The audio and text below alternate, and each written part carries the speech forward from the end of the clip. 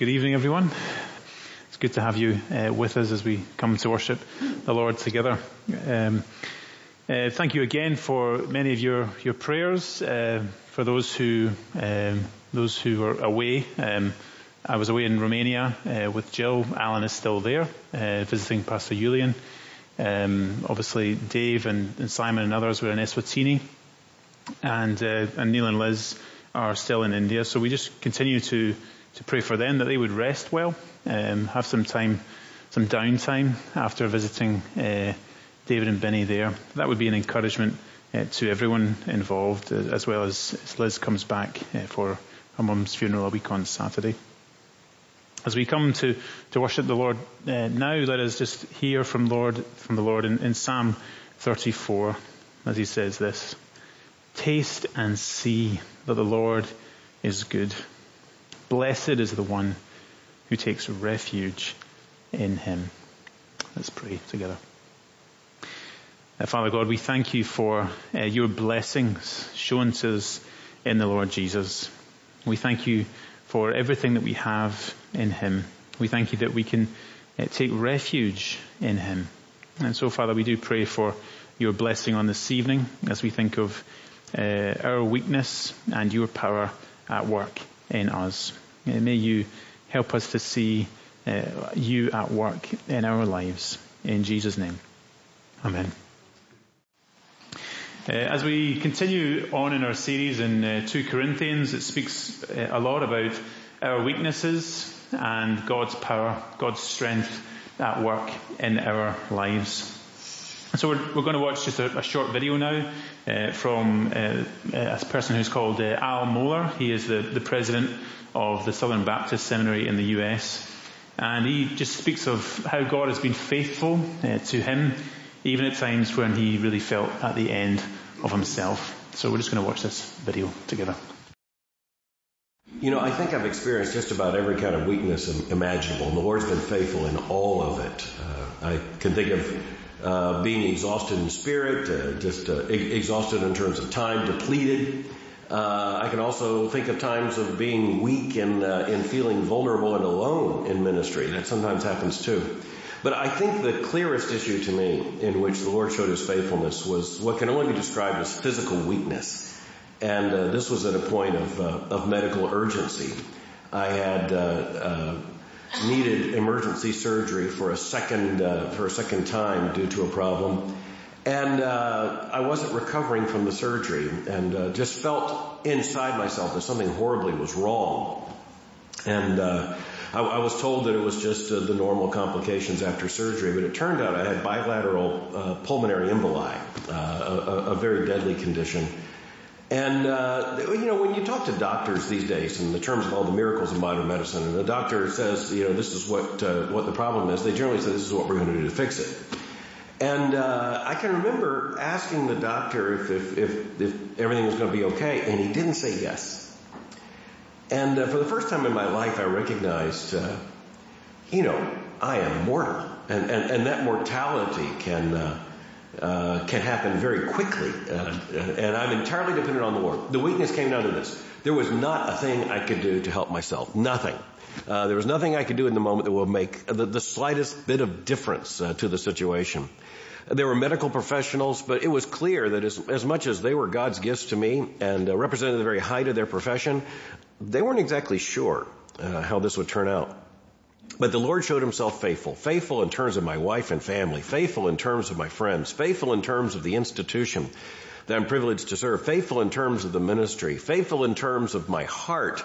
I knew the assurance that I was his, and that I was safe in Christ. And so I would simply say that the Lord showed me a strength that I knew could only have come from him, and a recovery that is entirely to his glory. But in that moment of physical weakness, I was fundamentally aware that there was not a thing I could do for myself. In retrospect, that's a really good moment for a Christian. Well, as we continue to think about weakness and God's power displayed in our weaknesses, I'd really like to hear from three people. So I've spoken with Robbie and Jill and Vicky. If you'd like to come up, we'd like to hear from you. on how the Lord has been at work in your life in various trials. So if you want to stand over here. Just if you want to stand there. Oh yeah, that's perfect. That's perfect.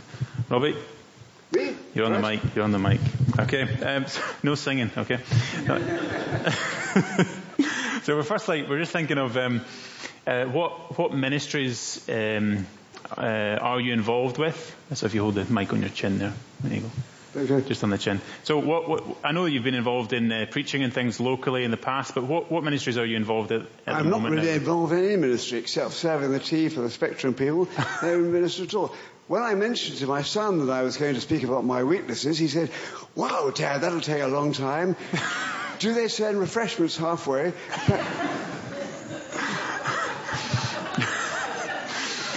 Thank you, Robbie. So let me, from the conversation that we had, you are serving in Spectrum. You are serving in making teas and coffees there. Am I correct? Yes. Yes, and you're also leading a home group as well. Is that correct? Yes. There you are. So we are you, as well as doing many, many things in the past, of which are amazing. The things that you're involved in at the moment are Spectrum. Well, now I want to come to the shape course to tell the people what I should be doing in my remaining years. Well, we can get to that maybe another time. Could you pass that on to Jill, please? This is the director's cut. So, Jill, what ministries are you involved in at the moment? I'm involved in Spectrum, the arts ministry. One-to-one Bible studies with 3 people, and the support of Alan and his ministry in Romania. Fantastic. I can't make a joke out of any of that. Thanks, Joe. Vicky, and what ministries have you been involved in? Yes, so at my previous church I was involved in music ministry. I did some work in women's ministry as well, so what we called sisterhood. So it's a group of young girls and we meet and we talk about all sorts of life's issues. And then I was also involved in social justice in Crendon, so in a refugee project in South London. We sort of went there and supported the refugees there. So, yeah. Perfect. Thank you. And back to you, Robbie. What challenges or hardships have you faced, and how has the Lord worked through you in those challenges to bring glory to Him? Let me be serious for a moment. As I thought about the challenges, I thought they are challenges in weaknesses in 3 areas. The physical area is obviously very clear. I wear hearing aids. I hate the things. I can't see. I had to wear glasses. My balance has gone. So in these physical areas, they're going steadily downwards as I age. And yet the Lord is true to His faith. I will rise up with wings as eagles and run and not be weary and walk and shall not faint. He has given me the strength to carry on. And I'm 87 now and still able to do so much. He's been so gracious to me. Does that help? Yeah. And in terms of how you've been shaped through that, in terms of, is there any other things that you've grown in? Well, I'm no saint. I've been married 3 times. He has shown immense patience to me throughout. I've been bankrupt, and He's picked me up. He's given me 4 lovely children and a lovely wife. But I love Him to bits. But His patience with me has been absolutely stunning, and He still is. I love Him hugely. Thank you, Robbie. Pass over to Jill, please. And Jill, same question to yourself. How, in terms of challenges or weaknesses in life, how has the Lord shown His glory through your life, through those times? Unlike Robbie, I have to have notes, because otherwise I'm just not going to remember the things that I really would genuinely like to share. So I prepared for tonight and I thought it through, and I read the passage that Saab is going to preach on with one of my favourite verses. We had this treasure in jars of clay to show that the all-surpassing power is from God and not from us. And I thought how countercultural that was in Paul's time and how countercultural it is in our time. Because Paul was willing to admit and in fact glory in his weaknesses. and admit them to the church, because then he knew that God's glory would be magnified in his life. So it hasn't been easy to reflect on weaknesses and hardships. I said to Colin when he asked me, that makes me very vulnerable. But I did want to share. Physically and mentally, memory is beginning to go, and I can never find the right word at the right time. Emotionally, I did tell Colin to have the tissues ready, because I very, very quickly get tearful. I get anxious. I can panic. And Alan would tell you that I am basically very insecure. And so I've always been aware of those things. They are weaknesses that God has been so faithful to me over the years, and just helped and enabled. But physically, in my late 20s, I suffered a brain lesion, which had long-term effects on my sight and my eyes' ability to work together. I developed long-term chronic pain, which had an effect on every area of my life for over 30 years. It was at times a very dark tunnel. But I discovered some of the truth that Paul learnt when crying out to the Lord, when he had his thorn, and he cried to God about it, his thorn in the flesh. And God said, my grace is sufficient for you, for my power is made perfect in weakness. And I proved that so many times over the years. 3 to 4 years after moving to Crendon, I experienced God's hand of healing. And along with medication, the pain level improved. And this has allowed me to function as I do today, with Spectrum, with great thankfulness and a desire to redeem some of the lost time. I think as far as I can go. Thanks, Jill. And Vicky, what about yourself in terms of some of the challenges, weaknesses, trials, and how has God worked through you to show his glory through that? So I think when I was thinking about this question and sort of how to answer it, I think one thing that I've struggled with a lot is actually you grow up as a Christian. I grew up in a Christian home. Both my parents were pastors, and you kind of you see such faith and such passion for the Lord, and I think at times also a lot of it can appear to be very performance based, or it's almost like you have to work really hard to earn God's love and God's trust. And so over the years, growing up as a young Christian, and then having all these different trials that I've been through, it's been hard to actually feel like I'm even good enough, or that I can trust the Lord and surrender to him, and know that he is in control. And I think the key word there is surrender. I've struggled a lot to understand what it means to know that he's in control, and I don't have to be in control of everything and be certain of everything. And one thing I know I don't like is uncertainty. And having had my mum who was unwell for 13 years, and growing up as a young carer, and sort of seeing how life appeared to be one way, and yet I was meant to have loads of faith and believe and be strong, but life didn't feel like it looked like I was a Christian, or it looked like I was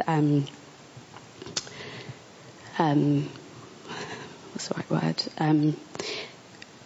I suppose what I'm trying to say is, in my head I was thinking that as a Christian, if you pray and you trust and you have lots of faith and you love the Lord and you serve him and you do all these things in ministry, that everything will work out, and when you pray that the Lord will hear you. And so in my head I thought, okay, I can trust in that. And then when trials and tribulations and things happen, and you realize you have no control and there is no certainty, and you have to trust and you have to surrender, and you realize that God may hear your prayers, or he may heal, or he might not heal, and that you have to trust in his providence and believe in him.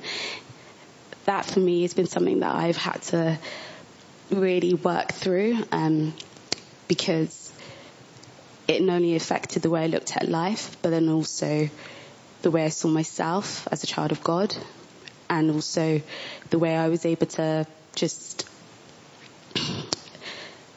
not let worldly things and culture and ideas affect the way I saw God or the way I saw my life, basically. And when my mum did pass away, that was definitely a breaking point in my life and in my faith.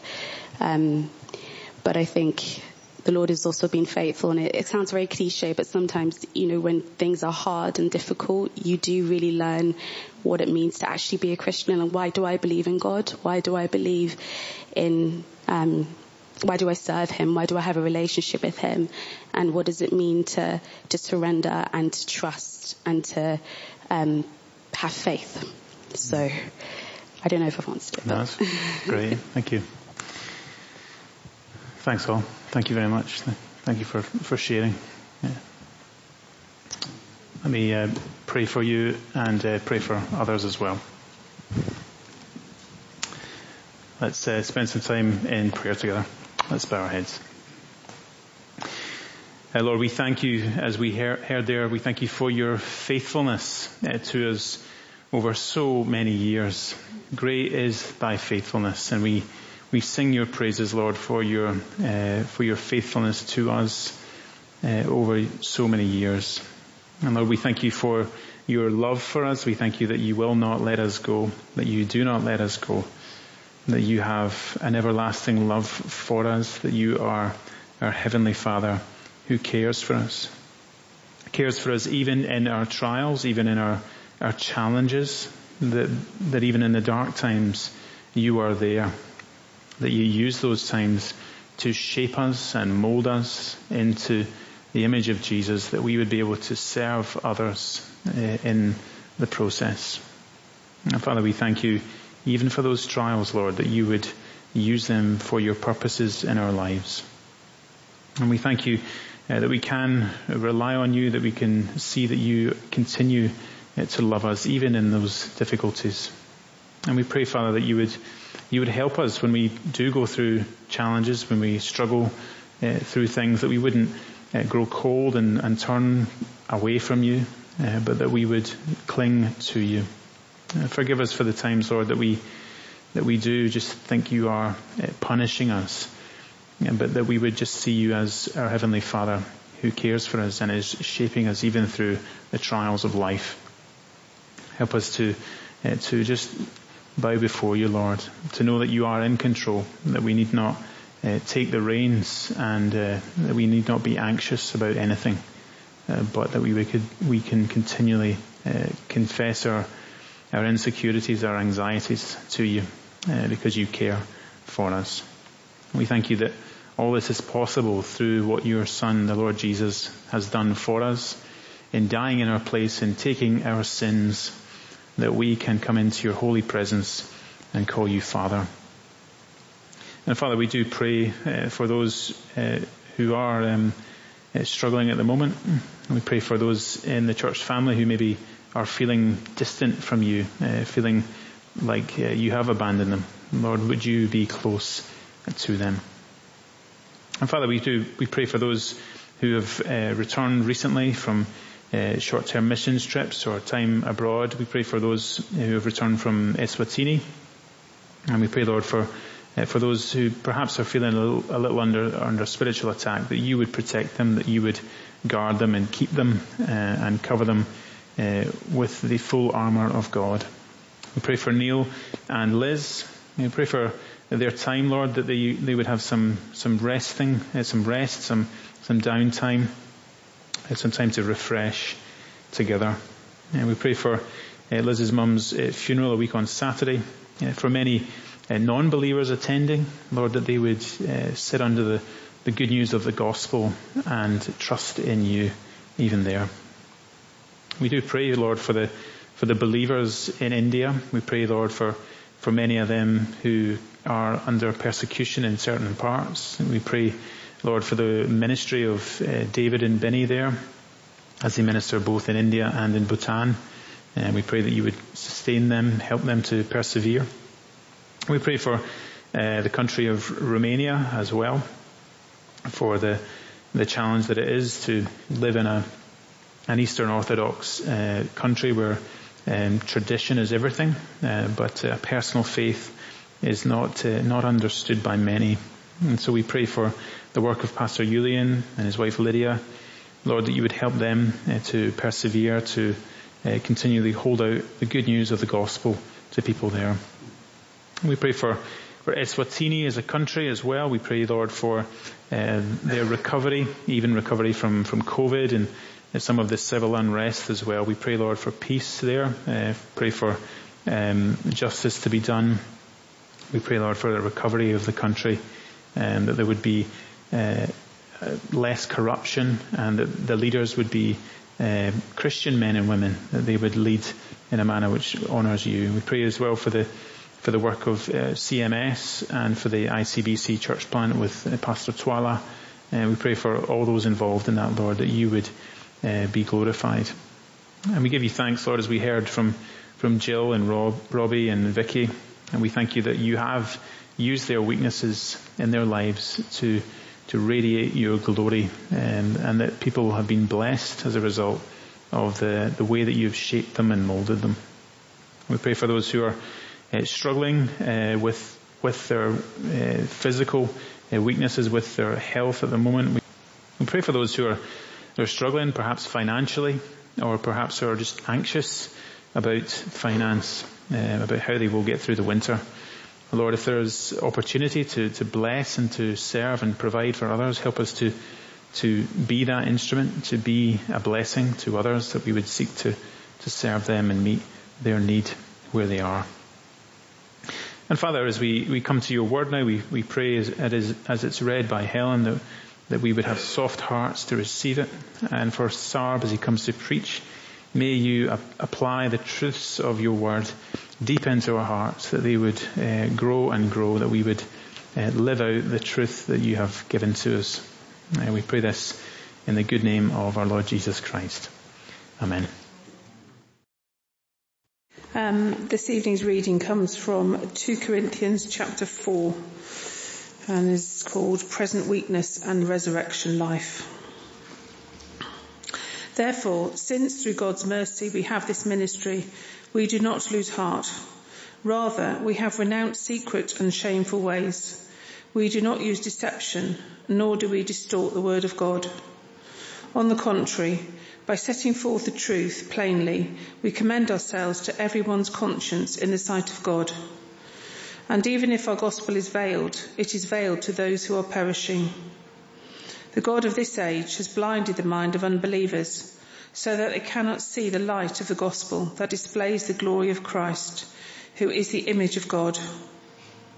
For what we preach is not ourselves, but Jesus Christ as Lord, and ourselves as your servants for Jesus' sake. For God, who said, "Let light shine out of darkness," made his light shine in our hearts to give us the light of the knowledge of God's glory displayed in the face of Christ. But we have this treasure in jars of clay to show that this all-surpassing power is from God and not from us. We are hard pressed on every side, but not crushed, perplexed, but not in despair, persecuted, but not abandoned, struck down, but not destroyed.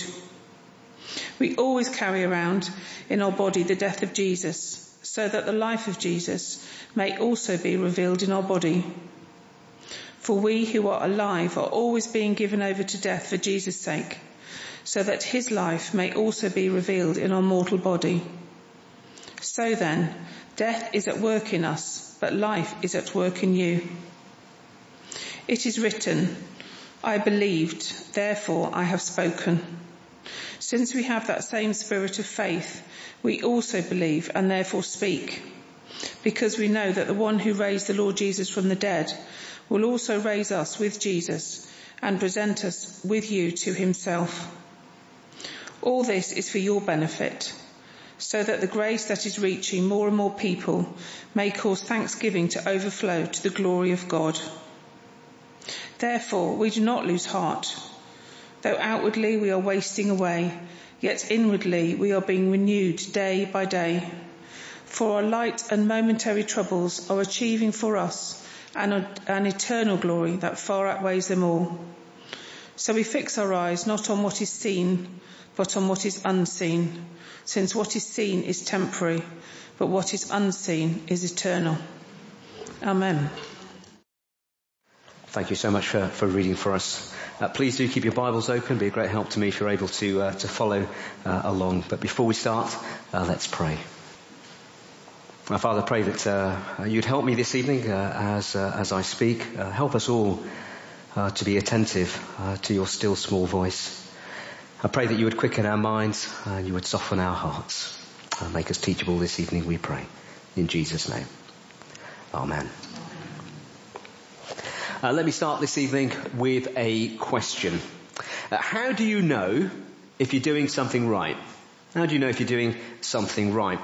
Let me use an example of something that I'm absolutely useless at. DIY.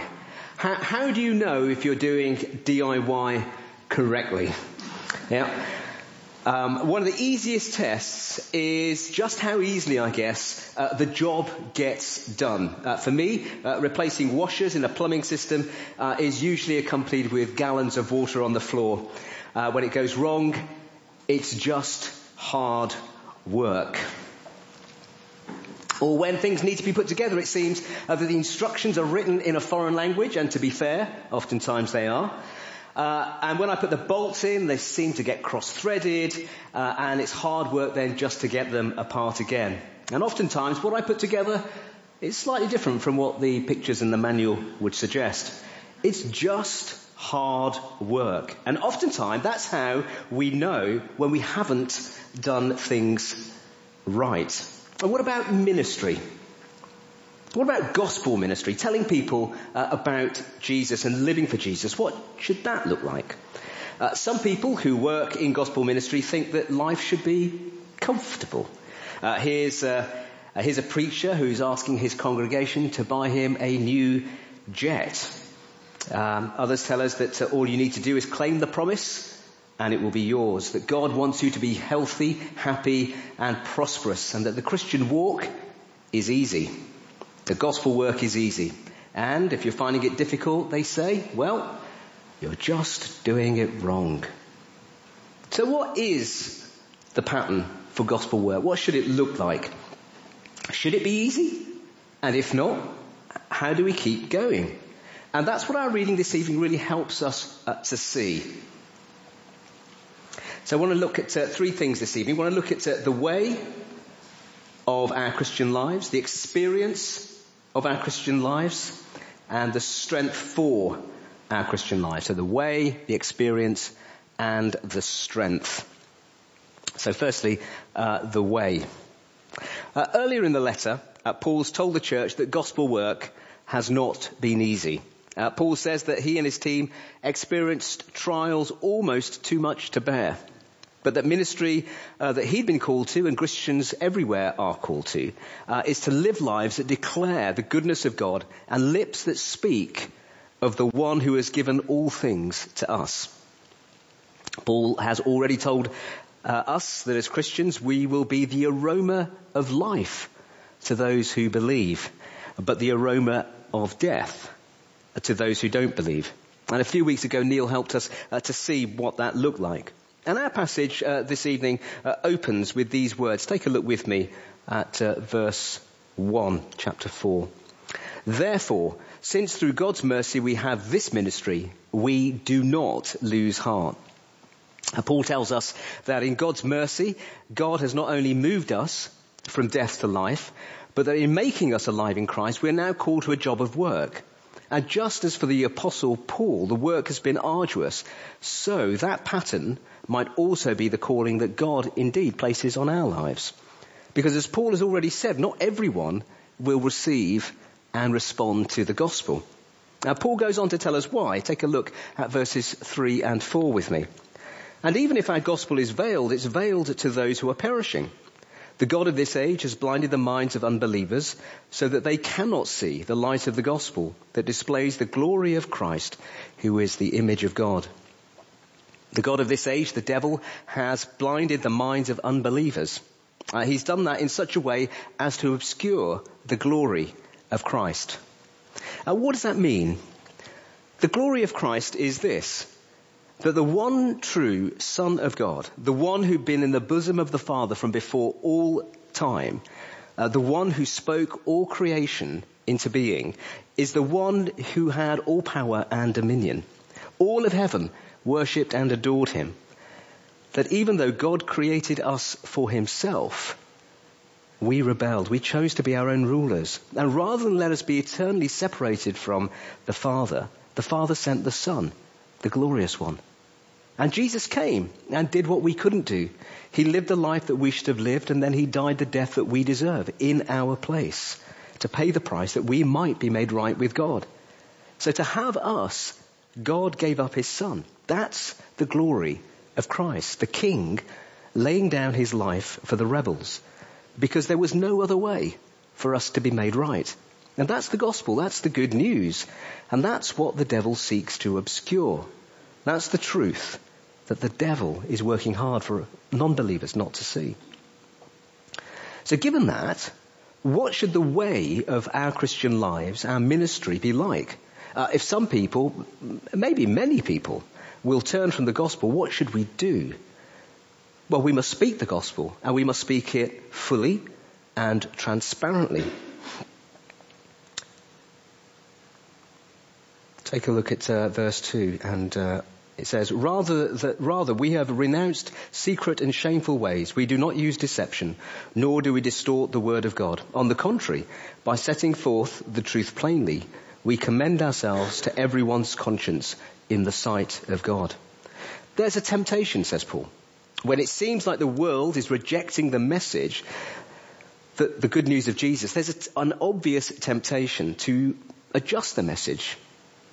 There's an obvious temptation to tamper with it. And Paul says, resist. Resist. Paul says that he won't use underhanded means of sharing the good news with people. They will not distort the gospel. He says that they set forth the truth plainly. There's nothing underhand about their Christian ministry.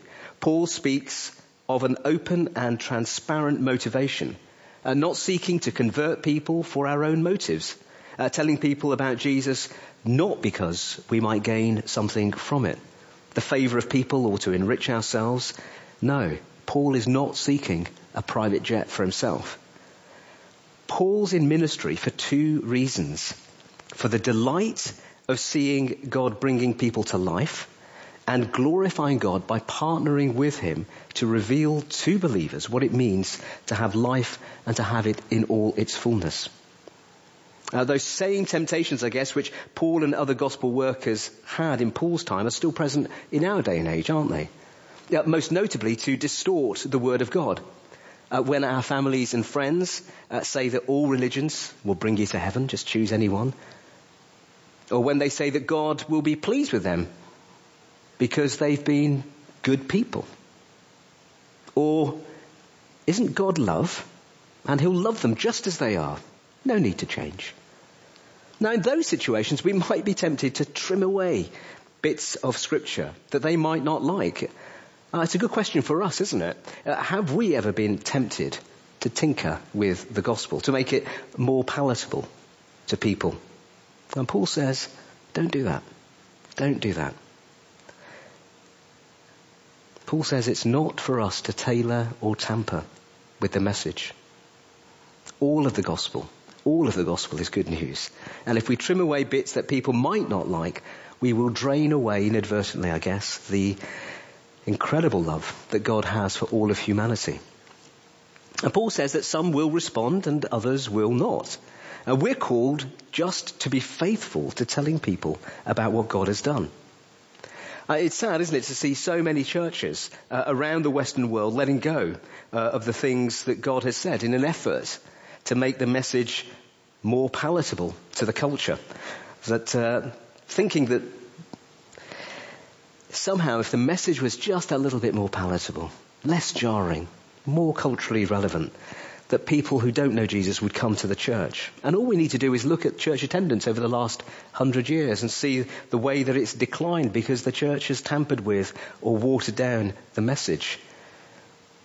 And those churches that have held fast to the gospel and teach the whole counsel of God are, generally speaking, the churches that haven't seen that sharp decline. And that's an encouragement to us, isn't it? Spur us on to encourage us to remain in the Word, in our ministries, to be faithful and to proclaim Christ. So our calling, the way of our lives as Christians, is to be formed by the faithful living and proclaiming of the truth of what God has done for us in and through Christ. And to be ready and unsurprised when not everyone receives the good news. So if that's the way, how easy or tough is it? And that brings us to our second point. The experience of our Christian lives in verses 7 through 16. God has placed into the hearts of his people the truth about who God is and what he's done.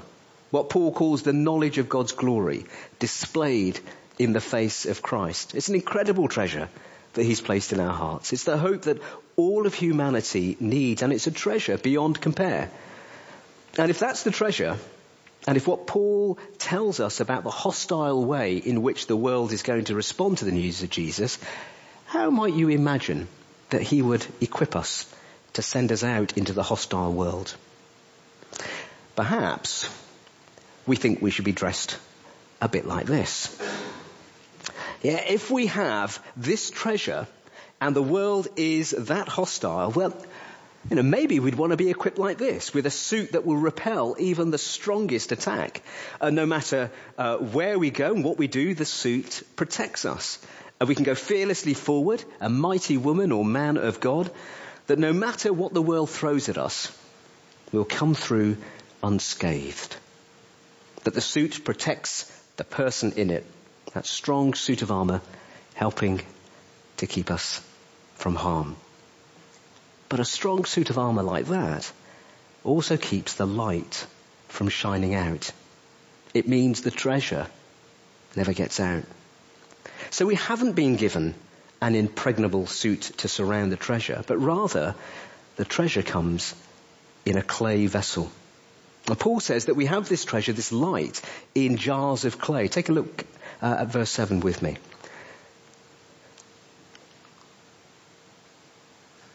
He says this, but we have this treasure in jars of clay to show that this all-surpassing power is from God and not from us.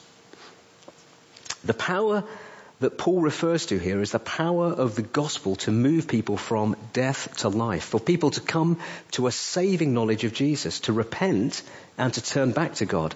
That power comes from God. That power doesn't come from fancy clothes that we wear. It doesn't come from the clever arguments that we put forward to our friends. It doesn't come from big expensive conferences with great speakers, great bands, smoke machines and clever lighting.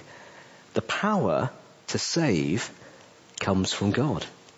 It comes from people being told of the saving work of God, in hearing the good news. And that's really great for us, isn't it? The pressure is off. Yeah, saving people is a work that God does by his Spirit. We don't save people. However, we are called to shine the light. We're called to carry this treasure in jars of clay, our frail bodies, so that people might see the way that the knowledge of Jesus shapes our lives.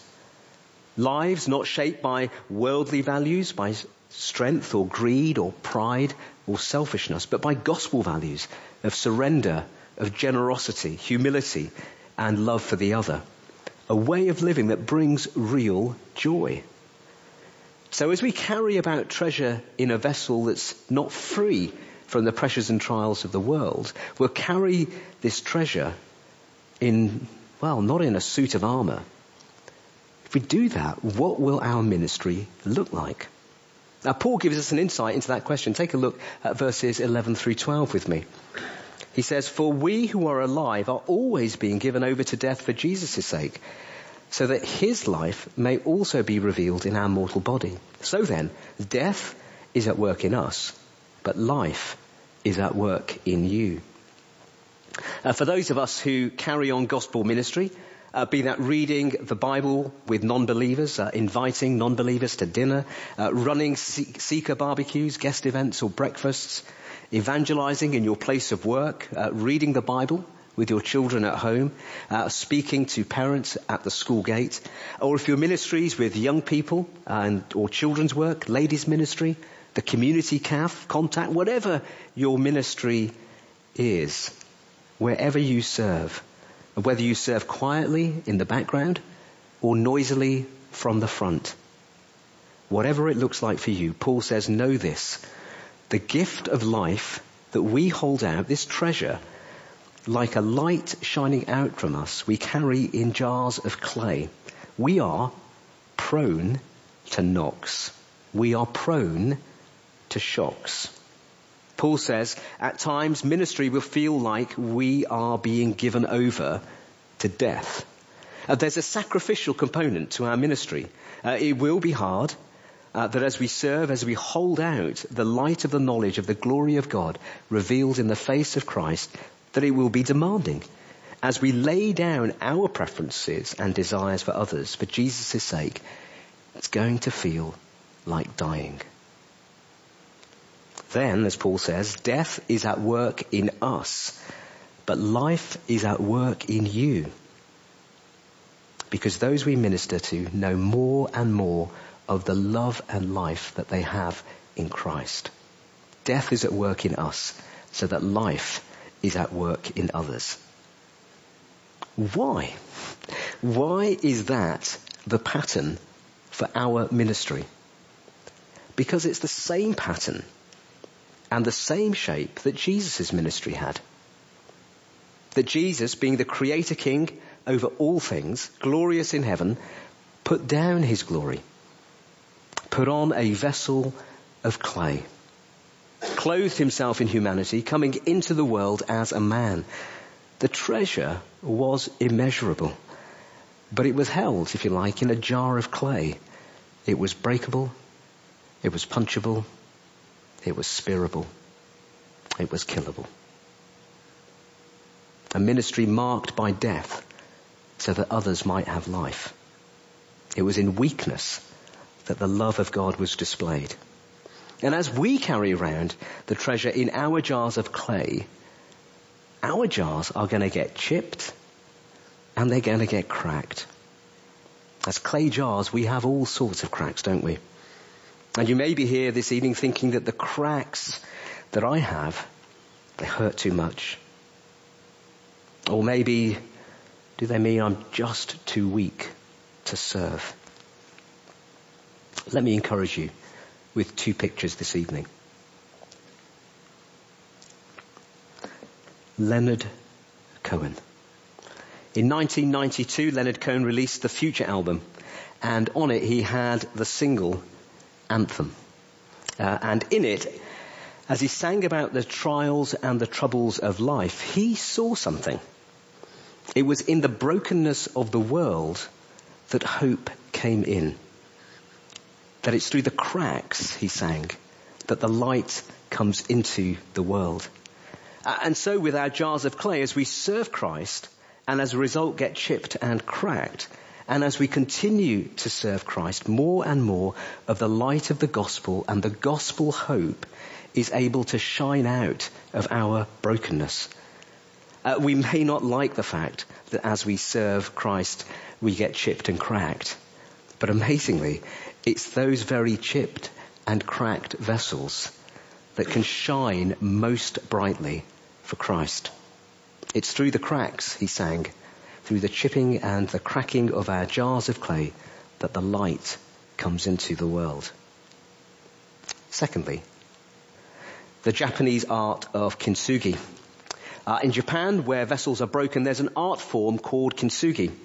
The vessel is repaired with brightly coloured, with gold or brightly coloured glue, and it brings into sharp relief the fact that the vessel is broken.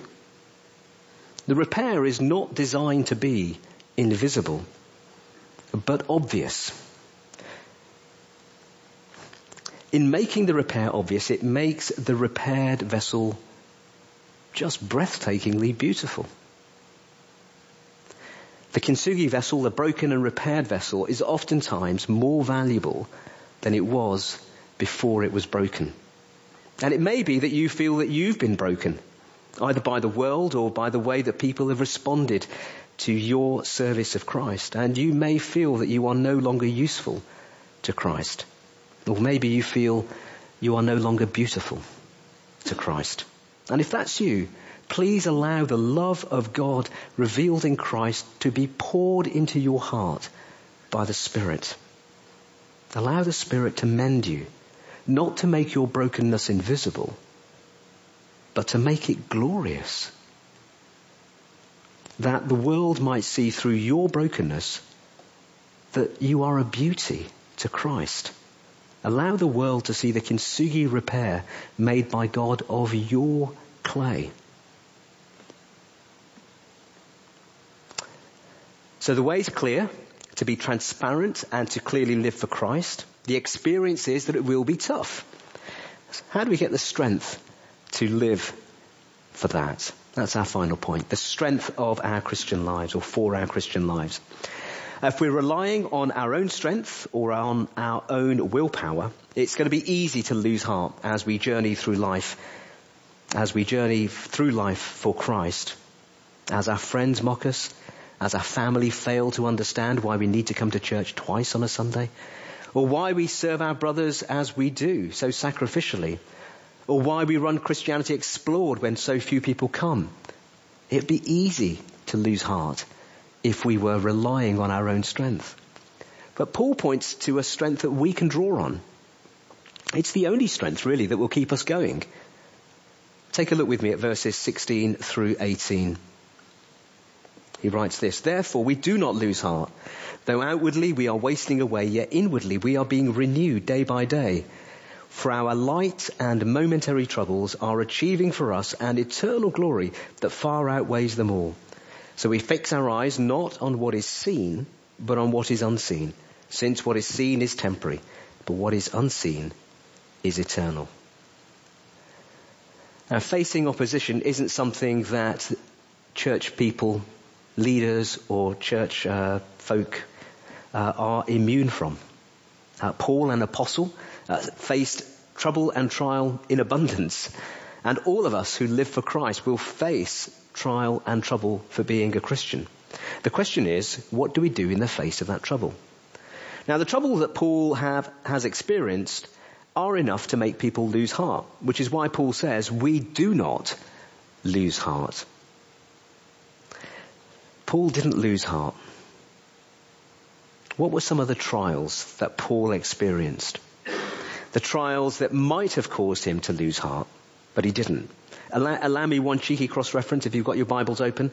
Turn to chapter 11 in this letter, verses 23 to 28. 2 Corinthians 11:23 to 28.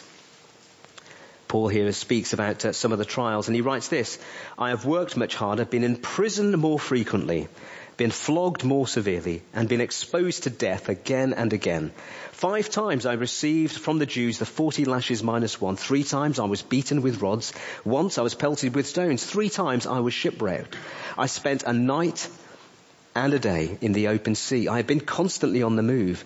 I have been in danger from rivers, in danger from bandits, in danger from my fellow Jews, in danger from Gentiles, in danger in the city, in danger in the country, in danger at sea, and in danger from false believers. I have labored and toiled and have often gone without sleep. I have known hunger and thirst and have often gone without food. I have been cold and naked. Besides everything else, I face daily the pressures of my concern for all the churches." It's unlikely that any one of us here has suffered quite like Paul has suffered. And the trials that Paul has suffered are not insignificant. But Paul says remarkably of his suffering that they are light and momentary. Light and momentary. Paul experienced and lived under the fear of physical danger, and he had great emotional and spiritual concern for the churches that he'd planted. There's a relentlessness, isn't there, and a severity about Paul's sufferings for Christ. And yet, he dares to call them light and momentary. And the reason that Paul can do that is because he has an eternal perspective. Paul's thought about what it means for him to be in Christ, and he compares that with his current sufferings. And he sees that the trials that he faces now are tiny when he compares them to the weight of glory that will be fully revealed to him through all eternity. And he prayed those promises until they were hot in his heart. Promises such as these, the promises of having the Spirit of God dwell within us now. The power, think about that, the power that raised Christ from the dead dwells in us, in each one of us. The promise of being children of God and His Spirit His Spirit dwelling within us and God knowing us as His children now, of God never abandoning us or leaving us, of a new heavens and a new earth where there will be no more suffering, no more tears, where the old order of things will have passed away, resurrection bodies, all injustices put right, and on and on. These are the promises that Paul prayed hot in his own heart. And what are the promises that you hold on to? What are the promises that God has made that help you keep the current hardships and trials in serving Christ in an eternal perspective? You see, the bigger that we can keep the promises in our hearts, the smaller will seem the sufferings and the trials that we go through as we serve Christ now. And the more we will have the power to keep going. As our clay vessels get chipped and cracked, we'll have the joy of knowing what awaits us. And that will give us the strength and the joy to keep serving Christ. So the way of Christian lives and ministry is to be true and transparent to the gospel. Our experience, well, that's going to be tough. It will feel like death because we carry this treasure in jars of clay. But the sweetness, oh my, the sweetness of all that God has promised, this eternal weight of glory waiting for us, is the strength we need to keep going. Let's pray. Heavenly Father, we do thank you so much for these truths. Thank you that you have indeed placed such treasure in these jars of clay. Father, thank you that you have called us to serve you in so many different ways, so many different ministries. Father, I pray that we would be greatly encouraged that you have entrusted this great treasure to us. Help us to be faithful to your message. Help us to be faithful to the gospel. And Father, I pray that where we feel chipped and cracked, where the pain is severe, I pray that we would draw strength and comfort from you. Father, pray that you would draw close to us, draw us to yourself. Pour the love of God into our hearts by your Spirit, and help us keep our eyes fixed on that eternal weight of glory that awaits us. Might we joyfully serve you. We ask these things in Jesus' name. Amen.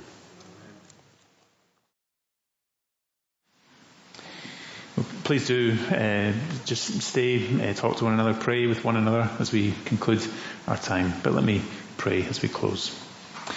Father God, we are amazed at your glory, that you would use us as your weak vessels to display your glory in us. And so we pray that you would help us to rely on you, that we might shine forth the glory of Jesus in our lives. In his name we pray. Amen.